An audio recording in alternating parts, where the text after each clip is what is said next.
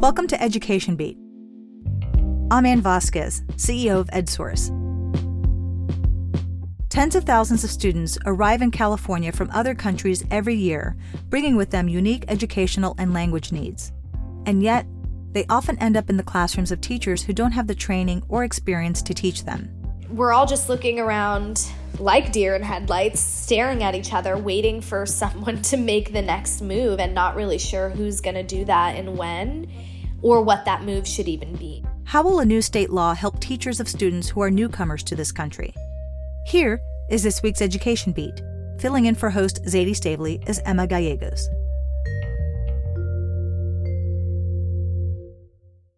Jenna Hewitt King teaches senior English at San Leandro High. She's been teaching for 8 years, but last year was the first time she taught a senior English class just for newcomer students who had recently arrived from other countries. What was communicated to me wasn't even necessarily the word newcomer. It was, hey, we have this class, it's ELD students, but we're going to put them in a separate space for English because we think that it will benefit them. ELD students are students who need English language development. Of course, I knew that I would have to adapt for these students, but I wasn't planning around having to quite literally rewrite an entire course for this group of students, which is ultimately what I ended up doing. On the first day of school, she introduced herself, then asked students to introduce themselves. That's the moment when she realized just how big the language gap was between her and her students. Most of them spoke Spanish, some Mandarin and Vietnamese, but very few of them spoke much English at all. I can't really describe it in any other way than awkward. And I, was coming in I'm not a new teacher anymore, right? I've got this down. And it was super strange to be back in that space of, whoa, I have no idea what I'm doing. And the students can tell I have no idea what I'm doing.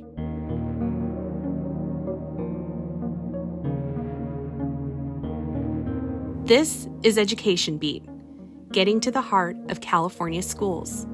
I'm guest host Emma Gallegos.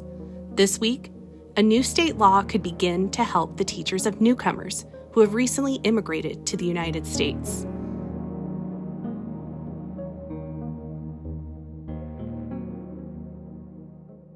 My colleague Zadie Stavely, who most of you know is the host of this podcast, wrote about this for EdSource. So we've turned the tables this week. I'm taking over Zadie's usual role, and I'm excited to welcome her as a guest. Hi, Zadie. Hi, Emma. So glad you're here to talk to us. Yeah, it's funny being on the other side of the microphone. So, Zadie, I'd like you to start off by telling us exactly who we're talking about when we talk about newcomers. So the way that the federal government defines this, and California is defining it the same way, is students who were born in another country and have attended school in the U.S. for fewer than 3 years. And so they can be any age. They can be between 3 and 21 years old. So I was surprised to hear about the struggles that Jenna faced in the classroom because students arriving from other countries is not a rare experience in California. So I wonder if you can tell us what the state has and hasn't done to support newcomers and the people educating them. Yeah, the interesting thing about that, Emma, is that there are many different programs that are newcomer programs. And some districts in California have these newcomer high schools, for example. So Oakland International High School is a newcomer program. There's one in San Francisco that can really focus on meeting their needs, which are different from other students, including other English learners, right? I spoke with this one man named Efrain Tovar, and he works at Abraham Lincoln Middle School in Selma, so near you, in the Central Valley. And he also founded this organization called the California Newcomer Network, which is teachers trying to come together to figure out to share resources, basically. He said, that it's very, very common to have the experience that Jenna had. He basically said, what happens is teachers are basically thrown into the classroom and it's sink or swim. Even though there is that information, it's not getting to the teachers. Jenna Hewitt King's training had prepared her to teach high school level English, not students who were just learning how to speak English. She didn't receive any kind of formal training from her district or any curriculum aimed at newcomers. The novels that I was teaching in my other class were not going to be accessible in English. and I couldn't find translated versions, right? And so, yeah, it was a lot of scrambling, asking for help, and just trying things. Like, let's see if this works. To survive her first year teaching newcomers, she used a lot of Google Translate, pulling out her phone just to have a conversation with her students. And she looked to fellow teachers at her school who were trained in how to teach English language development, or ELD, to English learners. Those teachers had access to training and curriculum that I didn't. As a high school English teacher, I'm not teaching phonics, right? I'm not teaching a lot of that like basic reading level skills that happen in elementary school and that happen in ELD classes often. And so it was just totally out of my repertoire of what I even understood as an English teacher, right? So, Zadie, last month, Governor Gavin Newsom signed Assembly Bill 714. What does it do for teachers like Jenna? So the California Department of Education does not actually report the number of newcomer students at this time. We know how many English learners there are, but we don't know how many of those English learners are newcomers. There was a recent report from Californians Together and PACE, which is an organization out of Stanford University, that found there were about 152,000 newcomer students enrolled in California. But they only found that out because they did a public records request from the California Department of Education. AB 714 is going to require the state to publish that information. And so then we'll have more of an idea of how many of the students who are English learners are actually recently arrived immigrants. It also requires the California Department of Education to create basically a website of resources on best practices for teaching newcomer students and put them all together on one page. The state is supposed to consider also including content on teaching newcomers in their next English language arts and English language development curriculum. So it's not required, but they are supposed to actually consider that. Well, and so how might the needs of a newcomer be different from other students who are also developing their English language skills? Well, first of all, they have less English than some students who are also still English learners when they're in middle and high school. So some students have still not mastered academic English in middle and high school, even though they were born in the U.S. or they have been in school for several years.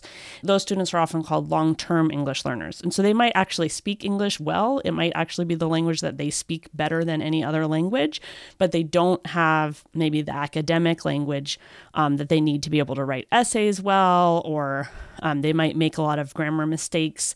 But newcomers obviously would have less English skills than those students. Also, newcomers are learning a totally different new education system. So they're in a new country, new city, new culture, society. They're learning about what it means to be in the United States and what it means to be in U.S. or California schools at the same time.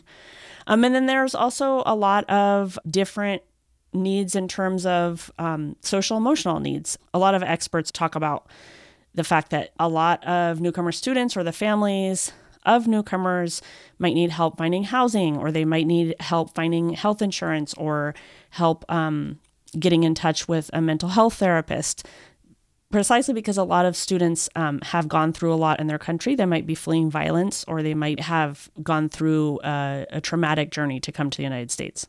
So Jenna teaches seniors in high school, so there are students who are 17 or 18. Are there good resources for these older students?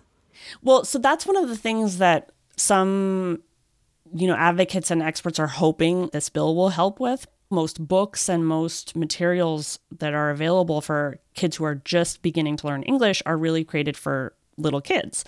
And so teenagers might not be very interested in reading a picture book about playing with a toy, or like about a stuffed animal or about a dinosaur. They really need access to materials that are at their level of English, their very basic level of English, but that deal with content that is at their age level. And so there are some materials available, but again, these are materials that are not necessarily getting to all the teachers who need them. How do other advocates feel about this bill? Teachers seem to be excited about this, but it definitely is kind of a first step. Originally, they were also going to require the state to include data about how those students are doing. So what the state calls the dashboard, we can now see, how English learners or how different groups of students are doing on standardized tests. They were going to be able to see how newcomer students were doing on tests, or how, for example, they might be doing learning English compared to, long-term English learners. But that part of the bill was not included in the final version. Jenna says she's excited for the support that AB 714 will provide, not just to teachers like her, but also leaders in her district who are creating new programs dedicated to newcomer students, not just for English class, but for math, history, and science classes. What's been hard is that there's not a lot of models, there's not a lot of language, and so everyone's flying off the seat of their pants, not just me, right? Even the folks in districts in leadership positions that are creating these programs are also just winging it and figuring it out. And so I think having that language around what is a newcomer, what do we need to do for newcomers, that AB 714 offers is a really, really important starting point. Jenna and her students were actually part of an effort to advocate for AB 714. They had an opportunity to meet with lawmakers and share what they believed newcomer students in California really need. None of them made suggestions about curriculum or skills. Every single one of them said, California needs to hire bilingual teachers. We need teachers that can understand us and that can help us translate. We love all these teachers that are doing their best, but they're just doing their best, and it's not enough for us. Jenna says her students don't just need someone who can speak Spanish or Mandarin or Tagalog or Arabic. Many of these students have fled hardship, war, and unspeakable violence. They need someone who can truly understand what they're going through. They need teachers who can empathize with what they're experiencing and feeling in a way that, I just can't.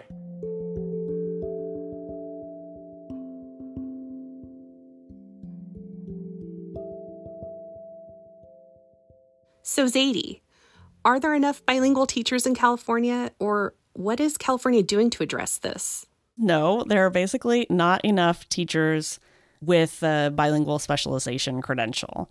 It's one of the biggest areas in California that school districts look for, that they say that they want to fill, but that they cannot find people with the right credentials, basically. In 1998, Californians voted in favor of Proposition 227, which severely limited bilingual education in the state. In 2016, Californians voted to repeal that proposition. And since then, the state changed gears and has actually been encouraging bilingual education. A lot of those programs that used to prepare bilingual teachers closed or shut down after Prop 227. And so now that we're back to encouraging bilingual education in California, there's an effort to try to increase the number of bilingual education preparation programs. And I think that that's a little bit slow. In the new state budget, there was also some money for this program called the Bilingual Teacher Professional Development Program. And basically that program helps teachers who might be bilingual but don't actually have the specialization to get their credential. Jenna's first year was a struggle, but this year she feels a little more prepared. It's not easy yet. I'm still struggling every day, but I was able to find a novel that is one of the most widely translated novels and also one of my favorites. We're reading The Alchemist together, which is such a beautiful book about finding your role in the world and following your dreams and what that looks like. Some of her students chose to read the novel in their native languages. After reading, Jenna has them come together to discuss the novel in English. Those concepts of having dreams and goals and wanting to go for them and there being obstacles are so relatable, especially for our students who are newcomers who have mostly just been through a ton of obstacles and are still going through them every day to have access to education in the same way that our other students do. Teaching these students has been one of the hardest things Jenna has ever done as a teacher. But she says she's been blown away by how her newcomer students approach their education. I've found this sense of gratitude in my newcomer students. They just feel grateful and happy to be in a place that is safe, to have access to school, right? A lot of them do share that they either couldn't go to school in their home country or school just really wasn't doing much for them there. And so it's been really humbling and really exciting to see teenagers get excited about learning things again, because teenagers aren't always excited about learning. And the other thing is that I think they find joy in teaching me also. Like, they love that I will ask them how to say things in their home language, and they love that they get an opportunity to teach me about their home country or things in their culture. So I love working with this group of students. This is why last year they said, you said this was hard. Do you want to do it again? And I said, absolutely. I don't want to put all this like blood, sweat, and tears into something that I don't care about, right? I care about the kids, I care about their success, and I care about these kinds of programs being successful for students.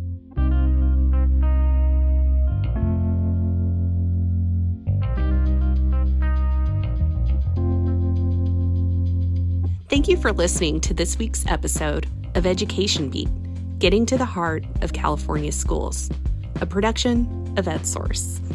You can find Zadie's story at edsource.org. Our producer is Kobe McDonald. Special thanks to our guest, Jenna Hewitt King, and reporter, Zadie Stavely. Our CEO is Ann Vasquez. Our theme music is from Blue Dot Sessions. This episode was brought to you by Sobrato Philanthropies. I'm Emma Gallegos. Join us next week and subscribe so you won't miss an episode.